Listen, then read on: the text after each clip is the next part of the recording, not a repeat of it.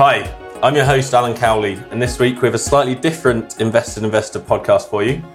I'm here sat with Peter Cowley, my co-founder and father, to talk about the Investor movement and what we've learned along the way. So Peter and I set up the Investor in 2017. This is your 13th startup? 13th or 14th. 13th or 14th. Having set up your first over 35 years ago. Alongside this, you are a seasoned angel investor and committed invested investor. So we've interviewed over 80 people from around the world. We and our listeners have learned so much from them. This podcast is going to be about our own journey and also yours, touching on your investments and what you've learned along the way. And obviously, we've got our very own leading investor here to talk about that. So let's just start with the beginning of the investor. So what was the original vision? Yes. Okay. So first of all, Alan, happy birthday. It happens to be recorded on his birthday today.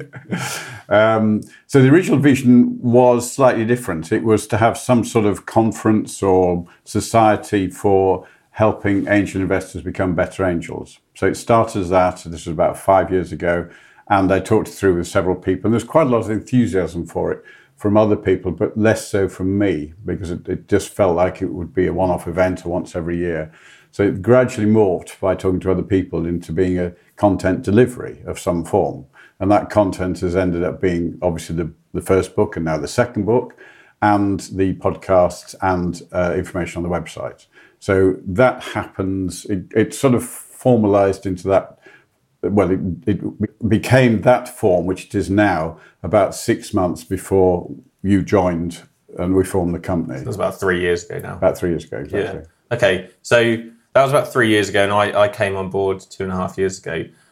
How do you think from that starting point it's morphed in those years? So since we kind of almost incorporated the company until now, how has it changed since then? Because obviously startups pivot, don't they? Yes. And we've probably pivoted in many different ways along the way to try and understand how to run this business. So from that first start point, you've kind of given an overview, but to where we are now, how has it changed? Yeah, well, first of all, of course, I'm pretty busy with a lot of other things. And so there was no way I could make it into anything just by myself. So I had been thinking about who to get to do the work. And I didn't think at that time it'd be anything like a full-time role. And so I'd been talking to people. And then, of course, you came back to Cambridge from London and it all started to fit into place. And there are great reasons why it's been absolutely wonderful, or it is wonderful working with you, and how much you've learned from this and how much I've learned from you as well at the same time. So, but to begin with, it just was going to be podcasts with the idea of having a book. But the actual content, in fact, even the name, I think, of the book at that point hadn't been fixed. I think it was fixed some weeks or months later on a punt, actually, by a guy called Brian Harris, who also helped name the second book as well. So we started with the podcasts, and I'd recorded them. You helped me with that, and you built the website, etc. And then we interviewed a few people to see who should write the book, because it was clear that, it wasn't clear that you couldn't write it, but it was certainly clear that I couldn't write it, because A, I'm an engineer and, a computer guy, and B, my English isn't all that good, and C, I didn't think I had the time. So that's when we found Kate Kirk, who was almost the obvious choice anyway, because she's written a number of books about the Cambridge community. So that happened later in 2017. So, and then it stabilized really into just making sure the content got out there. So the content was gradually being created. We'd probably done about 8 or 9 podcasts by the end of 17. The book really had been planned, and Kate had been given the go-ahead by the end of that year, but it didn't start to be written until January 18. Okay. So we got an author in, but why did we go down that route and we self-published? Why did we not go to a publisher and just get all that done sorted? Yeah, when the author we'd probably have had to find anyway, though, of course, she's a combination of author and ghostwriter here. Her name's on the book, but it was definitely my brand that was the first book, and more so her brand on the second book. We did that primarily because for 2 reasons. One, I wanted you to learn running a business. So this would include accounting and building a small team and marketing and everything. And secondly, the gross margin, if one self-publishes, is much, much higher than if you go through publishing. And the sort of numbers I'm happy to talk about this on the podcast. On a £15 book, you probably make £1 or so if you go through a publisher. Now, of course, you haven't got all the hassle of printing books and marketing and everything else. And you can make around about £10 if you self-publish. So it's about £5 to actually print and distribute through Amazon, whatever method one uses. So that's a 10x increase in gross margin, from £1 to £10. Of course, you have to do your own. The printing isn't a problem once we've found out how to do it. The distribution via Amazon is a difficult thing to understand, but it's there. The big issue is whether the volume will be as many should one self-publish, and we'll never know the answer to that. Yeah. So there's a bit of advice for anyone that's thinking about writing their own book and what to do. Yeah, you get your gross margin and you get a bit more money for each book, or a lot more money for each book, but it's a hell of a lot more work. But you do, I think one thing you didn't touch on there is also control of the content, which I understand that even if you write a book and you give it to a publisher, they can still change things and edit things, whereas we've had complete control on editions and everything like that, haven't we, on design of it? And yes, I mean, that's true. Though I think in this case, because in fact, in many cases, there wouldn't be that much editorial control, but they would certainly run with that process. I think more importantly, we had the ability to create our own brand, because I'm sure the brand would have been altered by them, probably, and then led to higher sales, of course. Yeah. So going down the self-publishing route has been a very interesting journey, and I think we've both learned a huge amount from it. Bear in mind, primarily, though, that most authors are content providers and not business people. So they're not actually... They'd only want to learn, never mind, the dirty thing, pricing and marketing and everything. They want to create content that people read primarily. So therefore, the publisher does a great job for them. In our case, we were running a business that had content. So we looked at it in quite a different way from the normal writer or author. Okay, so this content that you're talking about is our first book, The Invested Investor, The New Rules for Startups, Scale-Ups and Angel Investing, and our new book that should be out at the moment, Founder to Founder, Tips and Tales from 100 Entrepreneurs and Investors. So we've also produced podcasts, obviously. You're listening to one right now.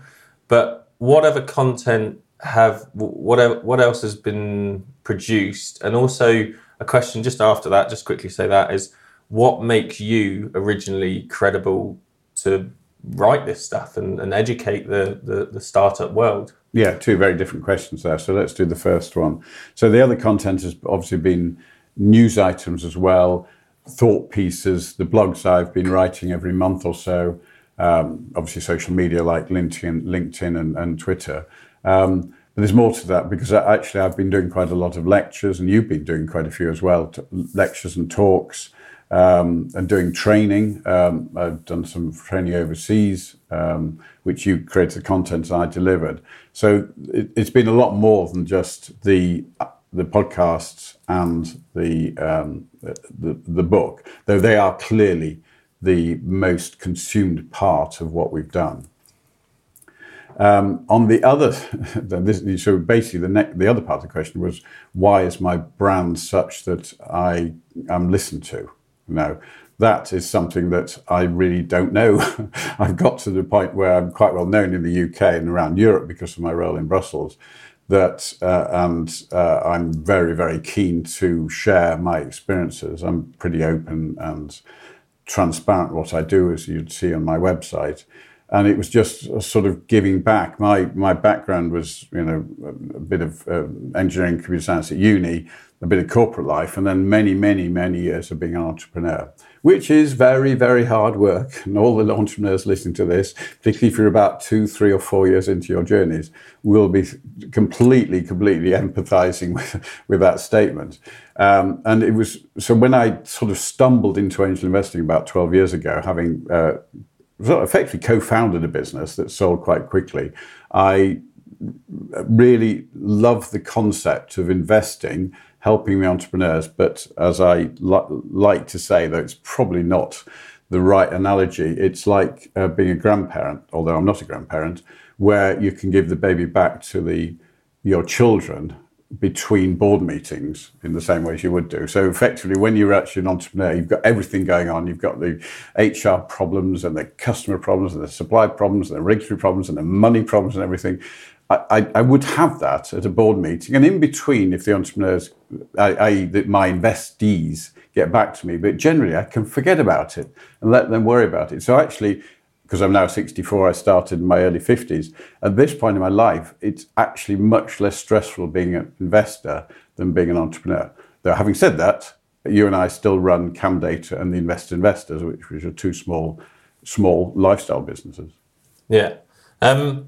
So we've heard from a lot of people over the last couple of years, whether that's through the Startup Spotlight or for podcasts and various bits and pieces. As an investor that's been doing it for nearly 15 years now, what do you think you can add to what we've already learned in previous episodes? That's a great question. And I've listened to probably 80% of all the episodes, and I've really loved them. They're not all as good as all the other ones, but I really enjoy it. I particularly enjoy the way you swapped over and did the interviewing. So you've probably done 2/3 of them, I've done 1/3 of them, and you tease out the sort of things I tease out of people. It's important that humour's in there. So, but generally, when the question's asked, what lessons have you learned? What can you teach? There is a lot of same old, same old. There's a huge amount of hire slowly, fire fast, all these sort of mantras that wander around in our industry. I suppose what I have done, which is more than I think anybody you've interviewed, is been, except possibly Chris Mayers, I've been on more journeys than anybody else. So I've been on these 14 or so of my own founded or co-founded businesses, most of which I founded by myself, and I've been on now low 70s of investments. So I've been on 85 journeys, of which of the 14, 12 I've closed, sold, or even gone bust of my own businesses. And I've just done the numbers this morning. It's 20 of the investments. That's 20 plus 12, 32 out of it. So I've still got 50 or so journeys I'm on. And these go back, of course. In fact, it's at more than 40 years, because my first business was to run a traveling discotheque, whatever. You probably don't know what that is, or certainly the listeners won't, but it's big a DJ, but not saying anything and not mixing your own music, back in 1975. So this is 44 years ago now. So I've taken risk and had fun and had a lot of pain as well for a long time. So that's probably what I can add to more than most of my colleagues within the Cambridge Angels have had a single successful exit. So they've been entrepreneurial, they've come out of it with sometimes a huge amount of money, sometimes a relatively small amount of money, and they haven't had the ups and downs in the way that I have. So you're saying that resilience from the startups and all the journeys, is that what you No, you I'm saying that I've experienced so much more. So I've experienced huge and terminal, in one case, cash flow problems, and what to do about it. I often use a little story about the VAT man who came into the company CamData years ago, and he stuck little stickers on the desks and the PCs saying he was in possession of that. He wasn't actually, because he hadn't actually got a court order at that point. But it meant when the next bailiff came in to try and get some money out of us from a creditor, they'd look round and see all these stickers and just walk straight out of the door. I don't suppose anybody else in my communities had to go through that. But that was so painful. So it's the experiences. It's hiring loads of people, having to fire loads of people. Sometimes like I don't know, it's mentioned in the book where I had to fire somebody because he'd thrown a screwdriver at one of my other employees. I mean, there's a lot of stuff, and that's partly reflected in my grey hair and now grey beard. So that's possibly why I've got more to offer. What I haven't got, though, and this is very noticeable, particularly amongst the group, I haven't been involved in a company that's truly scaled. So this is companies that have gone past the 50 to 100 mark. And that's where I've found that I can't contribute as much, and I shouldn't really be treading on that. We should have other people coming onto the board at that point. Okay. So what have been the best bits of all this? So you've talked about a couple of things that were were shit. So what have been the best bits? Or of my life, having children. Or the entrepreneurial and the investor side of it. Well, let's go to the investor side of it. I'm often asked that. Which is your best investment? Who are your best entrepreneurs? Just the best bits. Like what's memorable? It's people. It's working with people. It's seeing people develop. It's not making money out of it. Though obviously that's quite useful to replenish the money that I've invested. I haven't yet got to a cash-on-cash point where everything I've invested has come back again. It's looking pretty close. We're recording in November at the moment. In 2019, I think if we had this conversation in 3 months' time, I'd have been saying I've actually now got all my money back and I've got 50 new investments. But it isn't that matters. It's spending the time with the entrepreneurs, seeing them develop. Sometimes it's frustrating, but it's actually wonderful to do that. In many ways, it's no different. Effectively, I'm mentoring, but it's no different, I suspect, from being a teacher. I don't think I could cope with being a teacher, but I think seeing the children, some children, not all of them clearly, increase and develop. And of course, I've experienced this with you, Alan, haven't I? The way you've developed over the last 2 or 3 years is phenomenal. You obviously left it a bit late to get back into sort of normal working life, but the times you had before that, and I don't know if you've mentioned it on podcast, has been phenomenal. You're traveling around the world for several years, so seeing you develop. So it does come to the best bits are definitely the people and not the money. Yeah, I'd say over the last 2.5 years, having run this company with you, and predominantly in the last year and a half, the amount I've learned is just absolutely ridiculous. And whether or not, and I sometimes say this to people, it's not whether I've, although I know a lot about podcasting, for instance, I don't know something expertly, but I know a lot about a lot of things, if that makes sense. Because there's so many different aspects that go on constantly. The finance and the cash flow and hiring exactly, and the social media, and B2B, B2C. Yes, and sponsorship and all the other things. I mean, I say the same thing, though I think it'll obviously be broader, and clearly I've a few more years of life than you, is that I know so much because I've seen 10, 12, 13,000 business plans now and seen well over 1,000 entrepreneurs pitch to me. I know, I don't know B2C very well, but I know almost all aspects of B2B to a relatively shallow depth. And that's fascinating. I mean, one of the main drivers of my life is to continue to learn and contribute every single day. And I do that. So what do you think of this business then, you've learned from it? The investor. Well, I've learned that, yet again, that a B2C business is hard work. And that the B2C element of this is not the training, because that's usually done with a group. It's selling books. It comes back down to this cost of customer acquisition, lifetime value. The lifetime value, if you sell one book, is the gross margin of one book.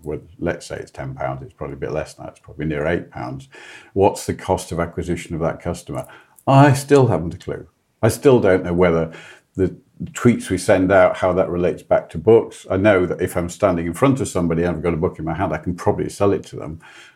But, £8 of my time for gross margin, that's probably not that many tens of minutes, it certainly isn't as much as an hour. So is that worthwhile? So, but what I, of course, get out of that is spending the time with the person, not on the sales process that I've been selling for 40 odd years. It's the enjoyment, that interaction and the enjoyment I know they'll get, and what they'll learn from it, the book itself. So yeah, the B2C element of it I've learned again that I don't like. And I've done B2C in the property business, I've done B2C in the tech business. So I have been doing this. And I often say it's get down to this customer acquisition cost. I can work it out in an enterprise sale, but I cannot work it out in a consumer sale. So how do these investors that purely invest in B2C? Well, two things. One, experience, their own experiences, and obviously positive experiences, because many of those have been entrepreneurial in the B2C space, whether that's retail or food or clothing or whatever. And secondly, which is the same also for B2B, it's spending time working these numbers out by doing transactions and counting how much the cost is, etc., and therefore working out what the customer acquisition cost is. And thirdly, which is the only way you can do it if you're pitching for somebody, pitching for money, is to use comparatives, trying to work it out from, if you've got a business that, say, is doing delivering or something, try and work out from the accounts of Deliveroo or talk to somebody. For instance, I'm only taking Deliveroo as an example there, what their cost of customer acquisition it probably is, and then you can work out the lifetime value probably. So any business plan that comes to me has assumptions in it on the finances. You've got to get them from somewhere. Okay. What do you, just before, while we finish up on these, kind of what we've learned from the 80 or so that we've done and we've interviewed and things like that, what are the key things you've actually learned from some of our interviewees? That everybody's passionate about what they do, that they really enjoy it. I mean, it's probably self-selecting, because they probably wouldn't do a podcast unless they wanted to. They enjoyed what they do, and B, they wanted to help other people. So it's certainly true, the passion, the realism as well, particularly maybe when they're a bit older, probably a bit older than you. You know, how really, really, really difficult it is to be a successful entrepreneur. But, and how challenging it is, and how can it affect your family life, etc., and your finances, but how rewarding it is as well. That's on the entrepreneurial side. On the investment side, as I've said many times, one shouldn't be an angel investor unless you do two things. One is to build up a reasonable sized portfolio, because it's a numbers game. Whatever you see in front of you, and when you invest, they'll have pivoted and moved, and the market will have moved, etc., to the point where you actually get your money back, times a multiple of some sort. And secondly, that you've really got to enjoy what you're doing. You've got to interact. You can't use it as an asset class being, you know, property or cash or bonds or stock market shares. You can't just allocate it and say, I'm going to get a return out of this, because with luck and with a decent portfolio and with a lot of patience, you should get 20-25% return per year. That is huge compared with current bank rates of 1.5%, deposit rates 1.5%. So, but if you can offset the risk there and the time involved by enjoying the journey, by interacting with the entrepreneurs, then it's hugely fulfilling. So obviously if you're able to interact with the entrepreneurs, but you're saying not an asset class, but enjoy it, how does it differ from gambling then? Well, the big one, I love this story. If you're going to gamble on something, generally you know the result quite quickly. So if you're going to gamble on a football match, you're probably going to get the result by the weekend, because you usually gamble during the week.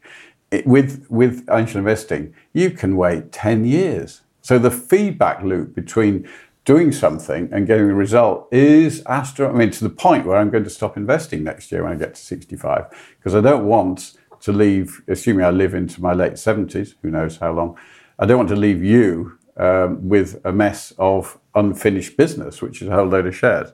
So it takes such a long time. So the other thing about gambling, which there's some similarities, if you really know the form, say, of a horse race, and you know what the jockey does with that horse on that type of grass and that sort of weather and ... then you've got information which you can help make decisions, as opposed to a punter. If we go down to Newmarket races and just put 20 quid on and lose it all, we're just punters then. And it's sort of similar with angel investing. You are trying to choose based on information, based obviously on the opportunity, the size of the opportunity, the plan, but also on your interpretation of whether the entrepreneurs, i.e. the jockey, and people do use the jockey horse analogy sometimes, whether the jockey or jockeys, because it needs to be an entrepreneurial team, are going to be good enough to run through that journey to get a reasonable result out of it. But I guess a big difference, and I can't think of any on the top of my head, sporting gambling, where along that journey, say the race, you're actually able to help correct the jockey out at points, aren't you? You can't get behind the horse and push it along any quicker, can you?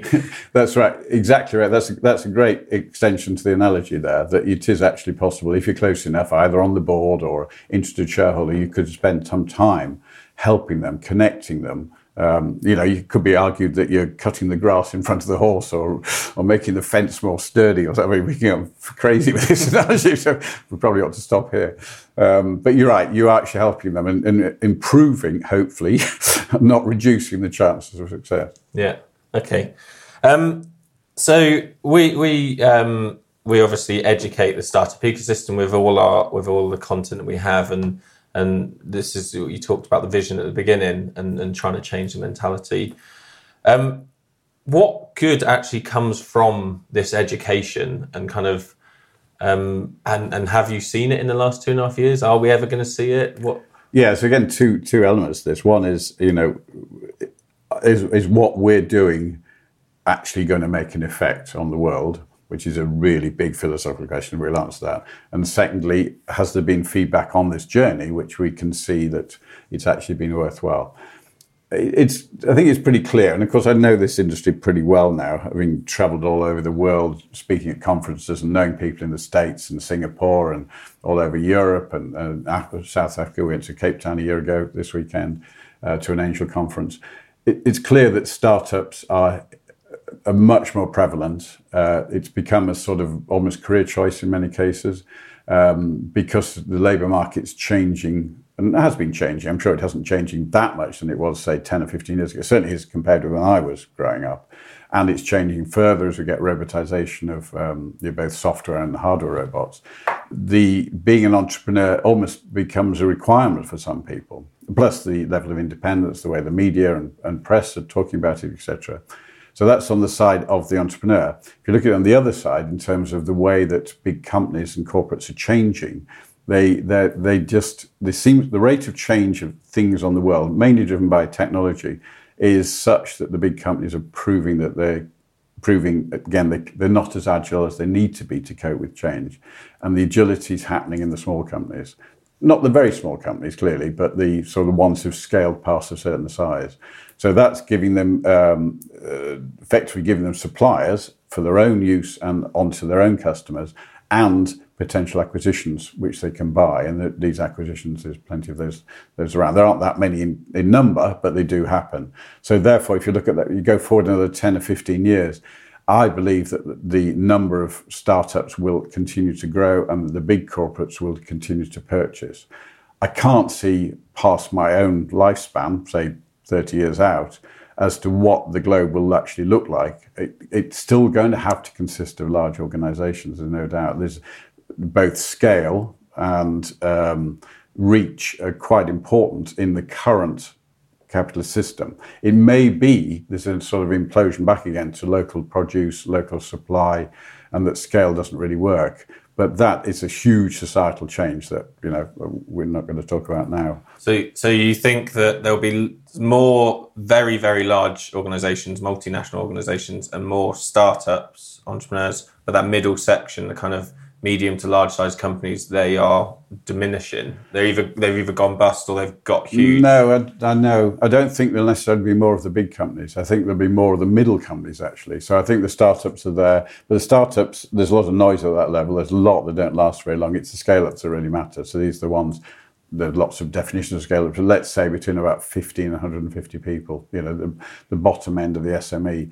The big corporates, I'm not really sure. So I think it may well be the smaller companies, particularly as things change in terms of people's approach to travel and air travel and supply of energy, etc. I think that things will become more localized. I mean, you've only got to look at the way the movements are happening in Trump sort of pulling the reins in, the UK fiddling around that with Brexit at the moment, other countries as well, that things will become less globalized. It does feel like that. So okay. I think it's the middle section of companies, the ones who've scaled into the hundreds, and this is just my view, it doesn't come from anywhere else, were the ones that will be the sort of more prevalent in 20, 30 years' time. So that's the future, but how are we seeing that the investors are actually changing at the moment, the present? Yeah, we had that right from the beginning. We discussed that. What KPIs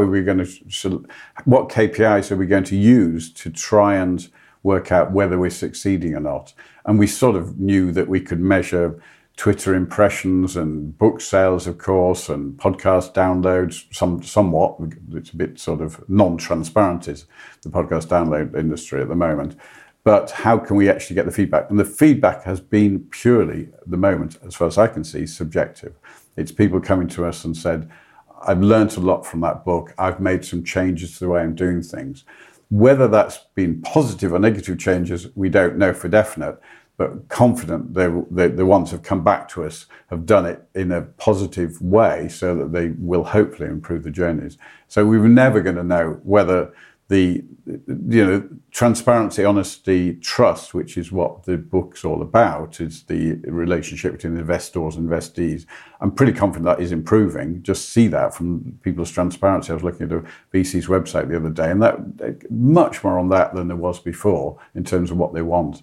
And if you look at my website, of course, I'm almost over transparent. So that's the case. But I still don't think we can. I think we're going to have to look at this again in 5 years' time, probably, and reanalyze that and have the same conversation. And then from that, realize, yes, we have had positive results. I don't think we're going to have negative results. Whether we've had as much result as we'd like, I'm not sure. Okay, well, in response to that, if the listeners could actually write some comments on our website, that'd be absolutely fantastic. Or just email them in or feedback. Yeah, please. Okay, so let's just go on to one of my final questions here. And what do you think the actual startup world is missing? What could improve it? Well, it depends where you're talking about. I mean, with my European role, it's clear that the entrepreneurs are all over Europe, but the money isn't.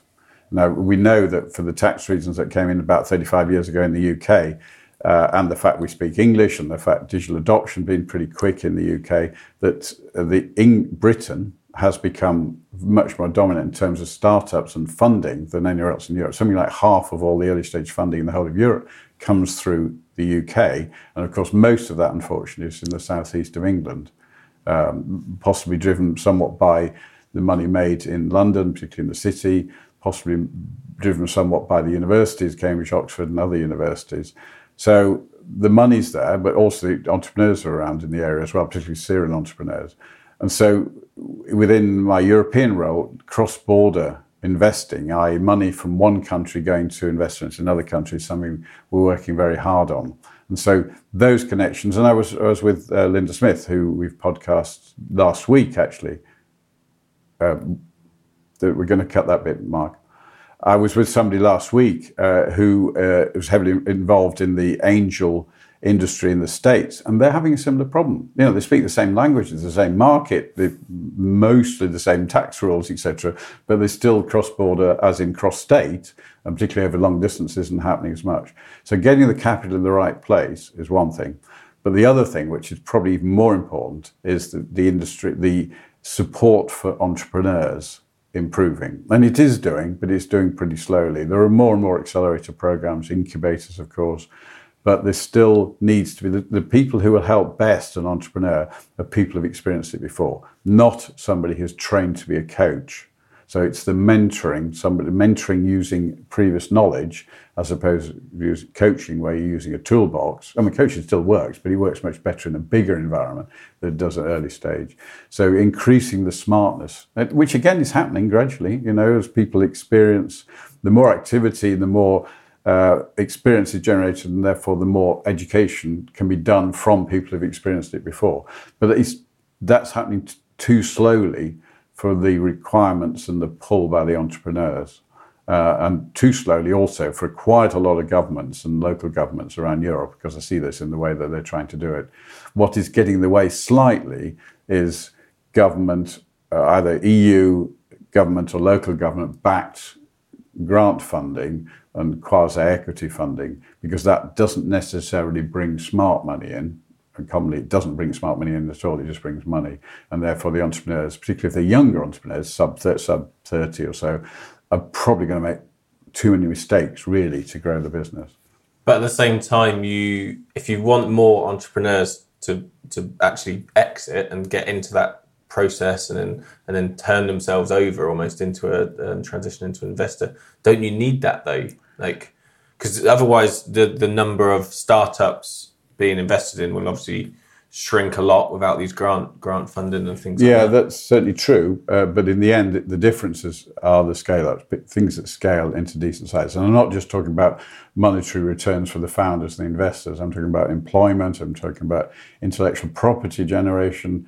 Talking about market changes, market education, etc. It's lots of little small startups, although are necessary, because who knows which startups become scale-ups. I'm trying to guess that. I'm trying to kiss the right frogs, of course, and I'm trying to help them turn into princesses. Or terrible analogy there. but it's it's getting them over that hump, providing enough funding, enough customer income, etc., to the point where they scale up. It's the only thing that's going to make a difference to local economies. I was in Portugal a couple of weeks ago.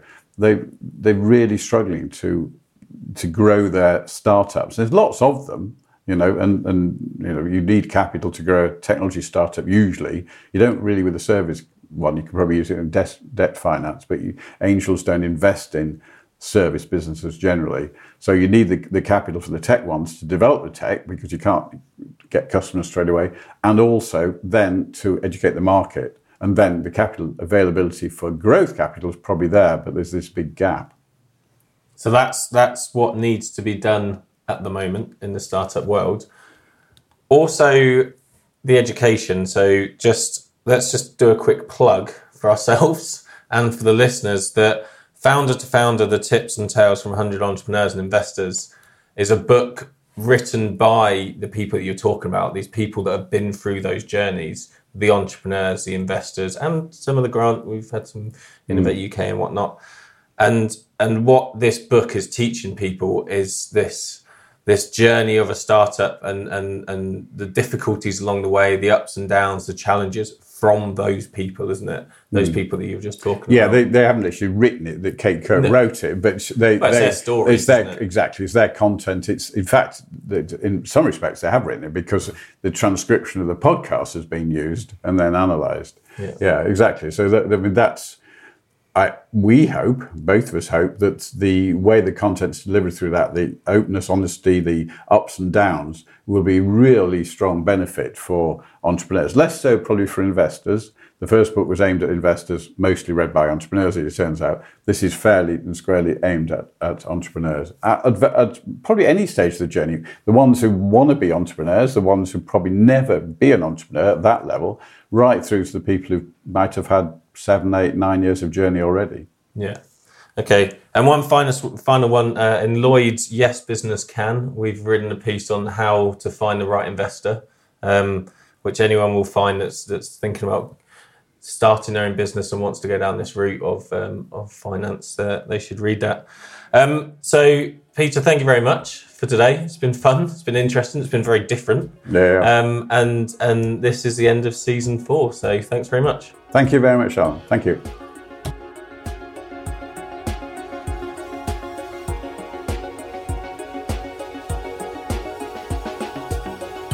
Thanks for listening to another Investor podcast. You can subscribe to all future podcasts via our website, investorinvestor.com, or via a number of online podcast platforms.